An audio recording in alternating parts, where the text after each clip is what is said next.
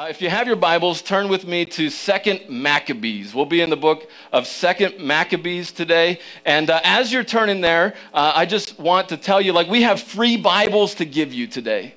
And so if you need a Bible or you need have one floating around, we would love to give you one, a new one, and just send you home with a free Bible today. And also, as you're turning to Second Maccabees, chapter 10 is where we're going to be. You're looking at me. I can't keep. It's hard to preach like this. Have any of you heard of the Jewish holiday Hanukkah? Anybody? Hanukkah? Yeah, you've seen Hanukkah before. So you might be familiar with a dreidel, or you might be familiar with the lighting of the lamps. But do you know Hanukkah is? You know how long it is? It's a long celebration. You know how long Hanukkah is? It is 8 days long. 8 days long, which is fascinating. And I thought it would be wonderful. Do you know why Hanukkah is 8 days long? And so in order to find the answer to this question, we have to read from 2 Maccabees chapter 10. And so let me read this for you. It says this. It says, they celebrated it for 8 days with rejoicing in the manner of the festival of booths. Remembering how not long before, during the festival of booths, they had been wandering in the mountains and caves like wild animals. Therefore, carrying ivy-wreathed wands and beautiful branches and also fronds of palm, they offered hymns of thanksgiving to him who had given success to the purifying of his own holy place. They decreed by public edict and ratified by vote that the whole nation of the Jews should observe these days every year. And so there you go. 2 Maccabees chapter 10, verses 6 through 8 tell us exactly why the Jewish people celebrate Hanukkah for 8 days every year. Hey, what? It's not in my Bible. Oh. It's not in there?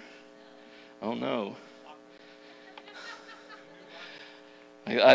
Those of you that looked it up on Bible Gateway, you're like, I'm good. I got it right here.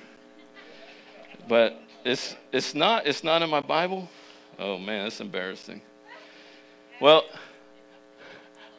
I have to, let's do a different sermon. That one wasn't good anyway. That wasn't good anyway. So, hey, all kidding aside, what books are in our Bible and has the Bible changed over the years is one of the biggest things that you have to understand as a Christian. Because modern day skeptics, modern day thinkers, they will challenge this all day long. Because there's no denying how impactful the Bible is. Billions and billions of people have read this book. And billions of people know that it's true. And so if you want to attack the Bible, attacking how it came to be is a really easy target. And so they would say that, the Bible's changed over time. Or they would say that people determined what books ended up in our Bible. And so this particular book of 2 Maccabees is a legitimate ancient document, but it's in what's called the Apocrypha. And these books are included, if you read a Catholic Bible, it's there. You can read this in the Bible, this in the Catholic Bible. Those of you who grew up learning from the King James Version like me, it was interesting to learn and know that this particular book, along with all the other apocryphal books, and there's a handful of them, they were all included in the original publishing of the King James Version in 1611. And not only were they included in the original publishment of the King James Version, they stayed in the Bible for 274 years, up until 1885. So that's 274 years of people on this planet believing that 2nd Maccabees was in the Bible. And in addition to these apocryphal books, there are many other books that some people claim to be a part of the Bible, like they should be a part of the Bible, they might say. And these are just a handful of them. There's even some organized religions, like the Mormons, for example, that will claim that the Bible has changed over the years. And since it has changed over the years, that God's new revelation to a man named Joseph Smith with these golden plates, it's a long story for another day, but that particular revelation is more important than the Bible. They would say that the words that Joseph Smith received supersede that of the Bible because the Bible has changed over the years. And so, my friends, this today, what we're talking about is a big deal. A big, big deal. If you don't get this, you might just question your faith. You might question your ability to trust the Bible as the Word of God. And if you do that, you're not going to want to build your life on something that you think is untrustworthy. You might also get distracted and carried away by the feel-good messages of like the Mormon religion, or confused by what you see in famous books or movies like the Da Vinci Code. And so, how did books of the Bible make it into the 66 books in our leather-bound Bibles today? How did it happen? The short answer to this question is one word. It's the word canon.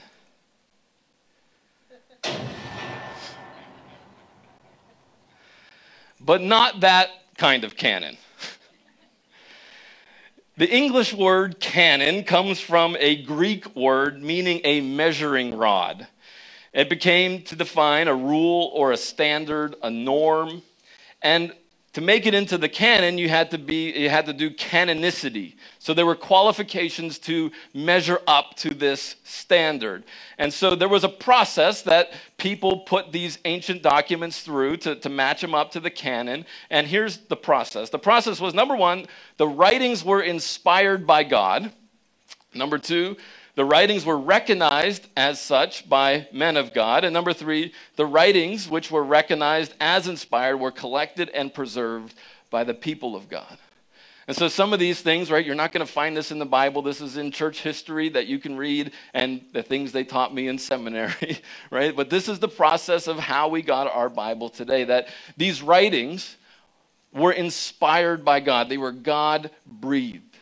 And then they were recognized by people as such, and then they were collected together. And so notice, this is so important, that were the books in the Bible like Isaiah or Genesis or Exodus, whatever, were the books in the Bible the Word of God, inspired Word of God, before they were collected into this today that we call the Bible? And the answer to that is absolutely yes. Like, people did not determine which books went into the Bible, and so therefore they became the Word of God. Like, God's Word was breathed, it was written, and it was inspired, and they were recognized, and the people that recognized it just collected them together. And so that's really, really important, that people didn't determine this. Like, God had sovereignty over this situation like he does every situation. And like, yes, men and people did make these choices and they were involved in the process. And whenever human beings are involved in something, there is certain to be errors or, strange things that happen. But God, we believe, was sovereign over this process of how we got to 66 books in our Bible today. And so the process of canonization, it was a little different from the Old Testament and the New Testament. Those are the two major divisions of the Bible. And so the Old Testament, which is like the Hebrew Scriptures, they had to run it through something like this. Now, this isn't like the only way, but this is like a similar way. If you were to look it up and study, what this means, you'd find something similar to this. That the people that were making these determinations of collecting these things into the canon of Scripture, they were looking to see if it spoke with divine authority or if it was written by a prophet. They wanted to make sure it was in line with previous revelation. And number 4, it was generally accepted by the people of God who read it, copied it, and collected it with other scriptures. And so this is what these people were looking for.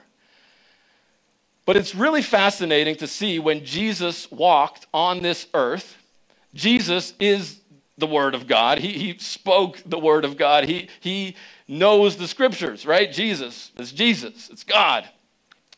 And so what does Jesus have to say about the Old Testament scriptures? Because by the time Jesus was walking around on this planet, the Old Testament was canonized. It was basically the same way as we know it today by the time Jesus was walking around. And so Jesus said some interesting things about this Old Testament scriptures. Like, for example, in Matthew 23:35, he said this: "As a result, you, the Pharisees, will be held responsible for the murder of all godly people of all time." You're like, Jesus said that? Jesus said that. You're responsible for that.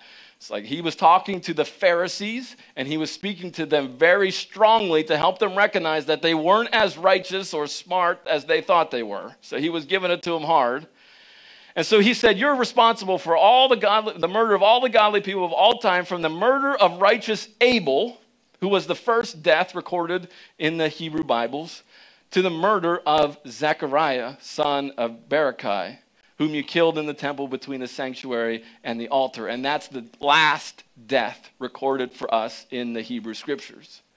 And so what Jesus was essentially saying is, like, all of these people that died, all of these people that you killed, the religious people killed, the prophets, all these people from the first one to the last one in the Old Testament scriptures that we have today, all of it, like, is your responsibility. And he was recognizing all of it, which is it's incredible. Also, Jesus referenced another interesting thing about the Old Testament. In Luke 24:44, he said, "When I was with you before, I told you that everything written about me in the law of Moses, number 1, and the prophets, number 2, and the Psalms must be fulfilled." And so Jesus looks at the Old Testament and he says, you know how your Old Testament's divided up into 3 different sections. This is the way that it is today. The first 5 books is called the Torah. And he's like, that was talking about me. And then, like, the other books, like Isaiah and Jeremiah, those ones were the prophets. And Jesus said, those books are talking about me. And then I know you got a 3rd section of the Old Testament. I know it's called the Psalms and Song of Solomon and Ecclesiastes. He's like, those ones too are talking about me. And Jesus said, all of the Old Testament is talking about me. All 3 of those sections. And Jesus doesn't leave a single one of those sections out, which is very, very fascinating. And it just confirms, right, that the scriptures that we have today, Jesus said, yes, like, those are the scriptures. And so when it comes to the New Testament, which were written after Jesus lived, then there was another process that happened here. So they looked at, was this a conformity to the rule of faith, which this is just church history looking at, is this consistent with the teachings that were passed on from Jesus to the disciples, the apostles? Was it consistent? Number 2, was there apostolicity? And those who were in the immediate contact with the apostles and like Matthew. And then there was those who were in the immediate contact with the apostles, like Mark and Peter. Then you have the documents, widespread, a continuous acceptance and usage by the churches everywhere. These were the 3 things that they kind of went through. And so, again, they had the Old Testament scriptures, and the Old Testament pointed to this prophet that was going to be greater than Moses. And everyone looked at Jesus and said, oh, of course, Jesus is this prophet that the Old Testament wrote about. And so Jesus proved that with his miracles and ultimately with his resurrection. And then Jesus gave this authority to his apostles and the New Testament prophets. And one of the just really unique things in the scriptures, and you'll see this in a second of how this relates, is the authority or a way that Jesus was preparing his followers, his disciples, to write Scripture. Imagine you're a follower of Jesus, and you have the Bible, right? You have it. And Jesus, you're walking with Jesus, and Jesus tells you, like, so you're going to write a new book to the Bible. You're probably like, what? Me? Are you serious? No. Like, can you imagine? These were, like Matthew, he was a tax collector. And Jesus says, you're Matthew, you're going to write a whole gospel account. And every word of it is going to be true. Matthew's like, what? How is this possible? And so Jesus prepares them for this in John chapter 16. Starting in verse 13, he says, when the Spirit of truth comes, he will guide you into all truth. He will not speak on his own, but will tell you what he has heard. He will tell you about the future. He will bring me glory by telling you whatever he receives from me. And all that belongs to the Father is mine. And that is why I said, the Spirit will tell you whatever he receives from me. And of course, he's talking about the Holy Spirit, and we have the Holy Spirit in us today that is leading us and teaching us and guiding us. But yeah, that's something to get excited about. But in this specific moment, Jesus is preparing these people that have never experienced the Holy Spirit dwelling in them before, not only to dwell in them and fill them, but to literally inspire Scripture through them. He's like, your words that you pen and write are going to be the Spirit of God leading you to write down truth. Incredible, incredible stuff. And so they did this, right? The apostles, the first people that were around the apostles, they did this. And over the course of 300 years, this process of canonicity or canonization happened, all after the death, burial, and resurrection of Jesus. And so, as you can imagine, 300 years of early church history, there's a lot of stuff that happened. A lot of stuff. And you can learn a lot about that stuff. But the very first version of the Bible, like we know it today with like almost the 66 books in it, that happened for the very first time in about 300 AD. Okay, that's like 300 years after Jesus resurrected and ascended into heaven. So that's a lot of information, right? A lot of information, a lot of notes. You could take some pictures. You could go online, screenshot it later, that type of thing. But I want you to feel something today, okay? I want you to like get this today. Did the people who lived after the resurrection of Jesus until we got the Bible in like 300 AD, did they become Christians? The answer is yes, of course. Were they saved, forgiven? Were they right with God forever? And the answer is yes. In fact, Christianity started with 0 followers, and it shortly grew to a few after Jesus' resurrection. And in that process of 300 years, Christianity would spread and grow so much to basically take over the entire Roman Empire of the day, the biggest empire that was on the face of the planet. That's how impactful the Christian faith was. And guess what? There was no Bible as we know it today. There was the Bible. So how did that happen? How did it happen with this? And the answer is because they had the writings of Paul. That's why. They had the writings of Matthew and Mark and Luke. They had people who were literally there, who saw it with their own eyes and experienced it and wrote it down with their own hands. And those records of those writings have been passed on to the next generation. They had the writings of James and the writings of John. And all of these writings pointed to one person, the Savior, Jesus, that Jesus died for them, that he rose again to give them new life. And you know, many, pretty much all modern biblical scholars will try to question almost every little part of the Bible. They will pick it apart to death. They will pick apart the process of how the Bible came to be, what I just described to you. They'll pick apart all those other works that the Bible said that were on the screen, right? They'll say, well, what about those? And just like those are irrelevant, then the ones that we read today are also kind of made up by other people that were written much later in history. Like these weren't eyewitnesses. This was somebody else much later that was writing these things.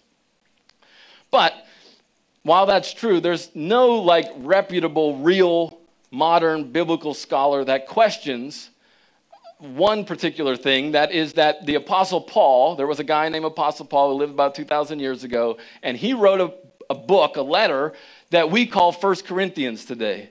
Almost no even, non-Christian Bible scholar questions that Paul wrote 1 Corinthians. And so in this book of 1 Corinthians chapter 15, this is what Paul writes. He says, let me tell you this.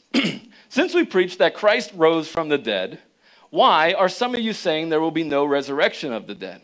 For if there was no resurrection of the dead, then Christ has not been raised either. And if Christ has not been raised, then all our preaching is useless and your faith is useless. So this series is called My Life is Built on the Bible, right? And it is, because these words are true. They are the Word of God. We learn about Jesus from them and what he did for us. They reveal God in a personal way. And his words are living and active in our life, and they're powerful to transform our lives. But I am not saved because of the Bible, like the 66 books that were bound together as we see it today, right? I'm not a Christian because I've read this, or I'm holding this, or I'm studying it, or I'm even preaching it. I'm a Christian because I believe in Jesus. And I have a strong faith that this, what I believe about Jesus, is true, not because the Bible, as we see this, says so, but because Matthew, who was with Jesus, saw Jesus, wrote down what he experienced and was taught by Jesus, and Matthew's words were then copied, and I'm reading them 2,000 years later. That's why my faith is strong. And not just Matthew, but John and Mark and Luke and Paul. These were real people who lived in real places, who recorded real words that survived 2,000 years of history, that they point to a God-man who came to save the world, who came to save me from my sin. And my friends, that person's name is Jesus. Amen.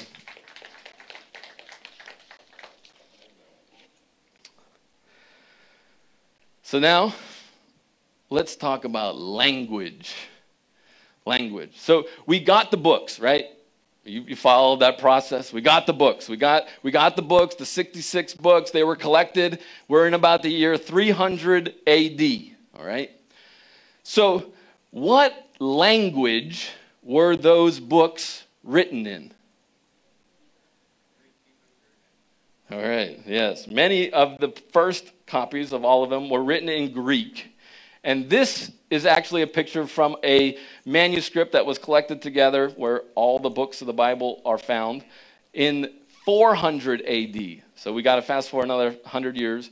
And this is written in what's called unical script. So it's like literally all capital letters, all running together. And this is one of the first versions of the Bible as we know it today. Does anyone want to read that and study that to get God's word in their life? Nobody signed up. Yeah, it's cool. I took Greek for 3 years in seminary, and I don't know what that says.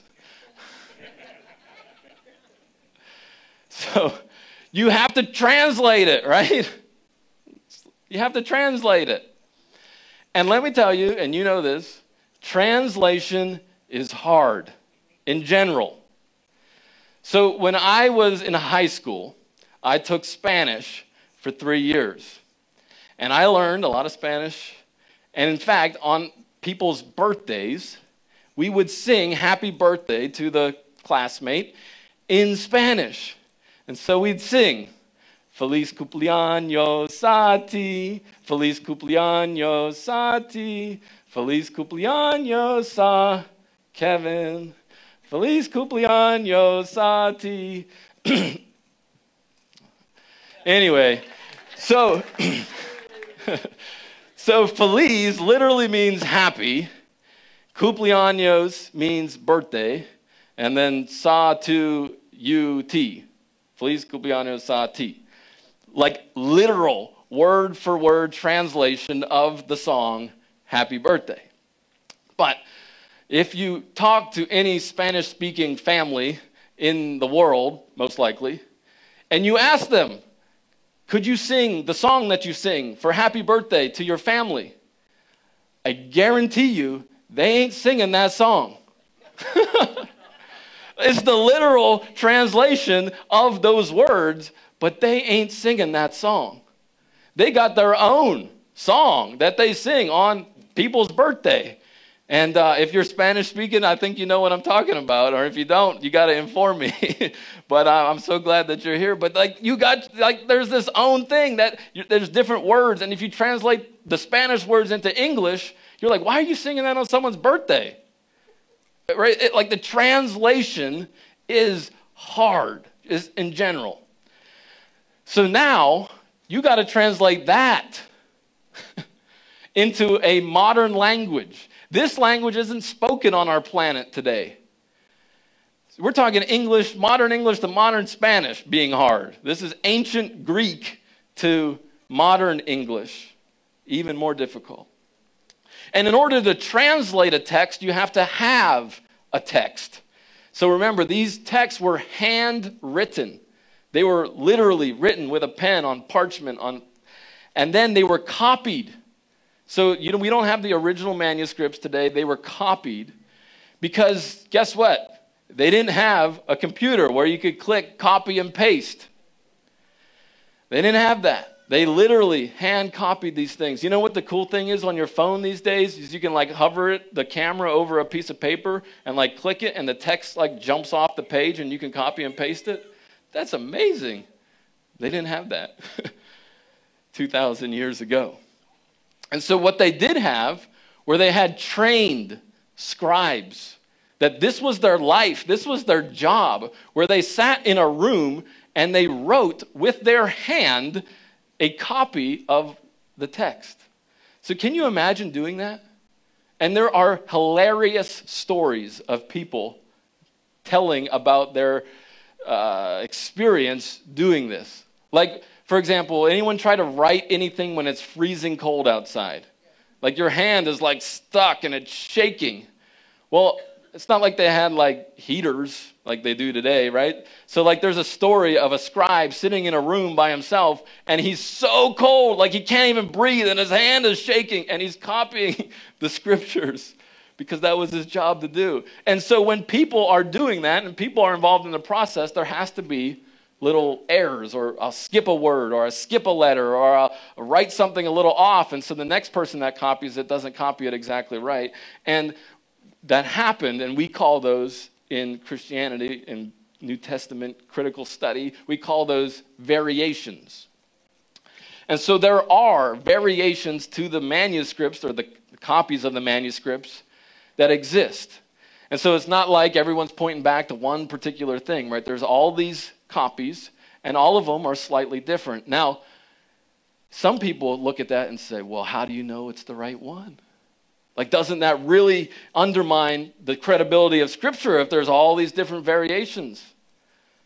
It's a good point, but they just don't know. If you look in your Bible, there's a good chance that you have these little footnotes, and on the bottom, it tells you the variations.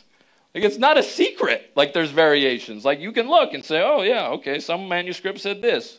Okay, so it's not a secret. And also, there are no major doctrinal points that are covered in these variations. It's not the guy's name was Jesus or it was, somebody else, right? Everything is really clear.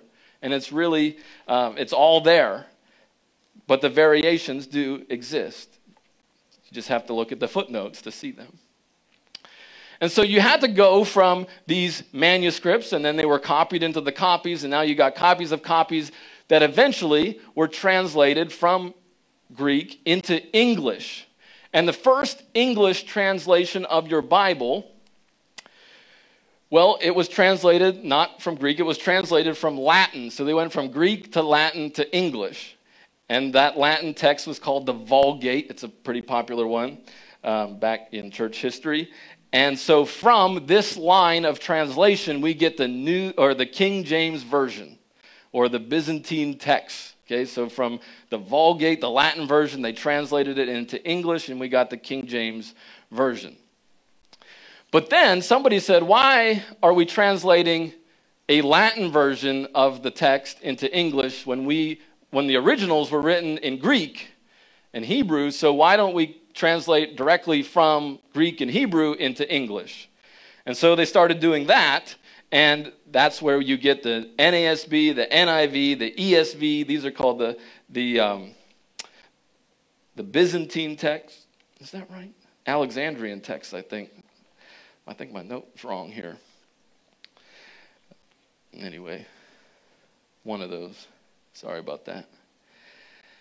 And then, so you got two major points of translation, okay? You got like the King James Version coming from this line of the majority text, and then you got another line of text, the NASB, the NIV, the ESV, coming on this side of things. And so you might wonder, or you've asked this question before, like, why is there so many versions of the Bible? Like, why am I reading all these different kinds of things? Why does this happen? And the short answer is because, well, translation is hard. And you could translate in a word-for-word kind of literal way, which is called a form-based way. Or you could be more functional in your translation, which is a more meaning-based or thought-for-thought translation way. And so there's also like extremes of these on both sides that don't make it onto the list of translations. So you've got super extreme literal translations where they're looking literally at the Greek or in the Hebrew, and they go right to English as like the best word they can find. But you can imagine that it's impossible to read that, especially if you do it in Hebrew, because you're reading right to left. It's not even the same way as English and left to right.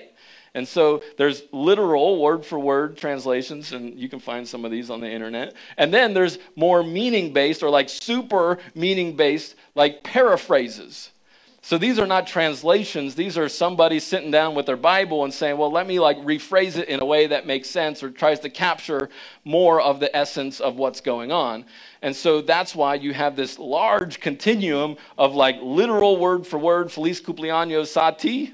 And then you have over here, you have the Spanish version of happy birthday that doesn't even say happy birthday in it, right? So you have literal to formal. And so this is important. Which version or which translation of the Bible is the correct one? Right? That's the trick question, right? There's all of them. Is there only one translation of the Bible? No.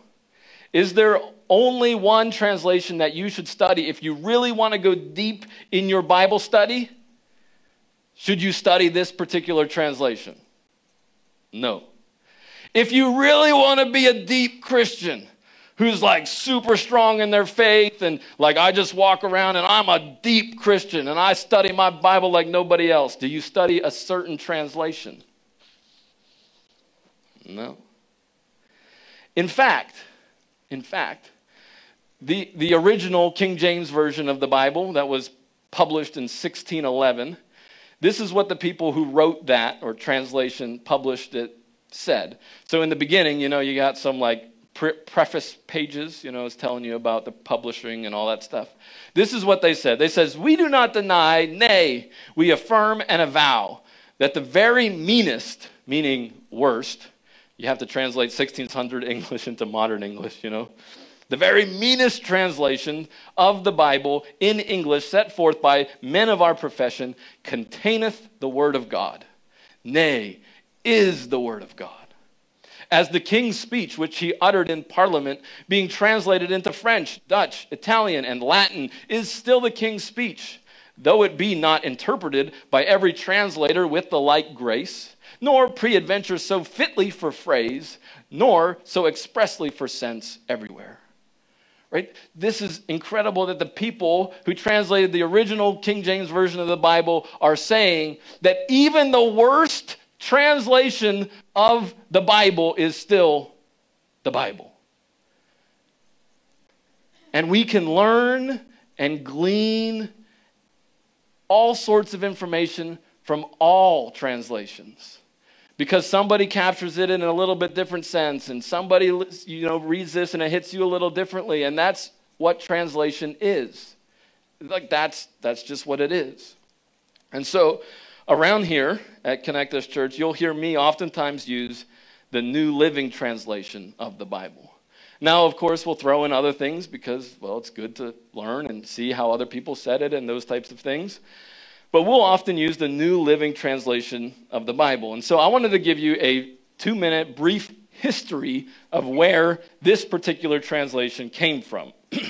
Because it started with the Living Bible, which was a personal paraphrase, not a translation of the Bible. And it was written by a guy named Kenneth Taylor, and it was published in 1971.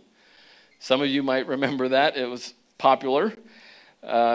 He used the American Standard Version, which was written in 1901, as his base text for the paraphrase. And so, if you get the picture, right, here's Kenneth Taylor. He's got his ASV version of the Bible out, and he's reading it, and he's literally writing his words that paraphrase what he's reading in his ASV version as a paraphrase. And that's what led to the Living Bible. And it became popular, and all these people were reading it. And so in the late 1980s, 90 Greek and Hebrew scholars got together to revise the Living Bible. They said, this is great, but it has to be better. It has to be better than it currently is. And so these people got together, and after working all of these years, the result was not a paraphrase.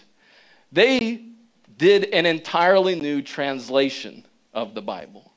And so they put together this new thing, and it was published in 1996 as the Holy Bible New Living Translation. And so what's fascinating is Outreach Magazine did a study to see which Bibles are the most popular, which one are you reading? And the most popular Bible that people read is the NIV, the New International Version. And number 2 on the list is the New Living Translation. Number 3 is the English Standard Version, and then number 4 is the King James Version. And so they're wondering, is the New Living Translation, which is one of the newest ones on that list, I think it is the newest one on that list, is it going to bump up into number 1 here pretty soon? Because they talk with pastors, more pastors are using it, and if more pastors are using it, maybe more Christians will be using it as well too. And so I like to use it specifically because I think it provides a solid modern translation that the majority of people today can understand a lot better than other translations. And so that's ultimately the goal, right? Is understanding. What good is reading words, even the Word of God, if you can't understand it? You might be able to appreciate the beauty of what's written or the rhythm or something, but it's not the words themselves that save you, right? It's not the beauty of the words or the depth or the oldness of the words that save you. It's who the words point to that save you. And so I want to close my message today with a video of 16 different people reading a different translation of John 3:16. Because it's in this verse that we learn about a God who loves you and what he did specifically for you so that you could have eternal life.